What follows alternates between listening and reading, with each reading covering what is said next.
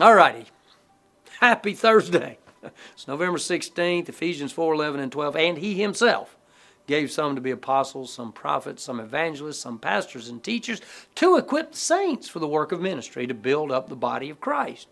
An evangelist, properly defined, from Greek euangelion, or euangelis. Oh well, Greek's a long time ago for me, but it means one who announces the gospel, one who proclaims the good news. Office or action, like I said a couple days ago. Some that are evangelists do it just out of gifting. Man, they're just good at it. But the truth is, like Paul encouraged Timothy, we should all exercise the work of the evangelist. We should tell people about Jesus.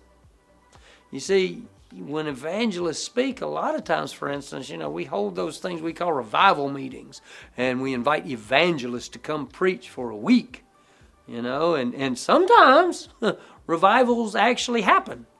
Sometimes they're just meetings. So is there a difference between revival meetings and real revivals? Think about the news last year. Asbury University had a revival. The Spirit of God just showed up in the student body, and people were confessing their sin, and people were renewing their relationship with Christ, and some very cool things were happening. Guess what? For a revival to take place, there's no need for an evangelist. When the Spirit of God just shows up, guess what? You'll see revival.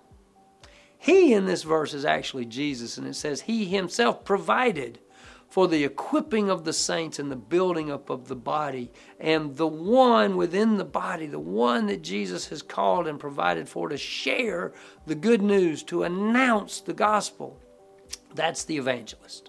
Ephesians 4:11 and 12. He himself gave some to be apostles, some prophets, some evangelists, some pastors and teachers, to equip the saints for the work of the ministry, to build up the body of Christ. See you tomorrow.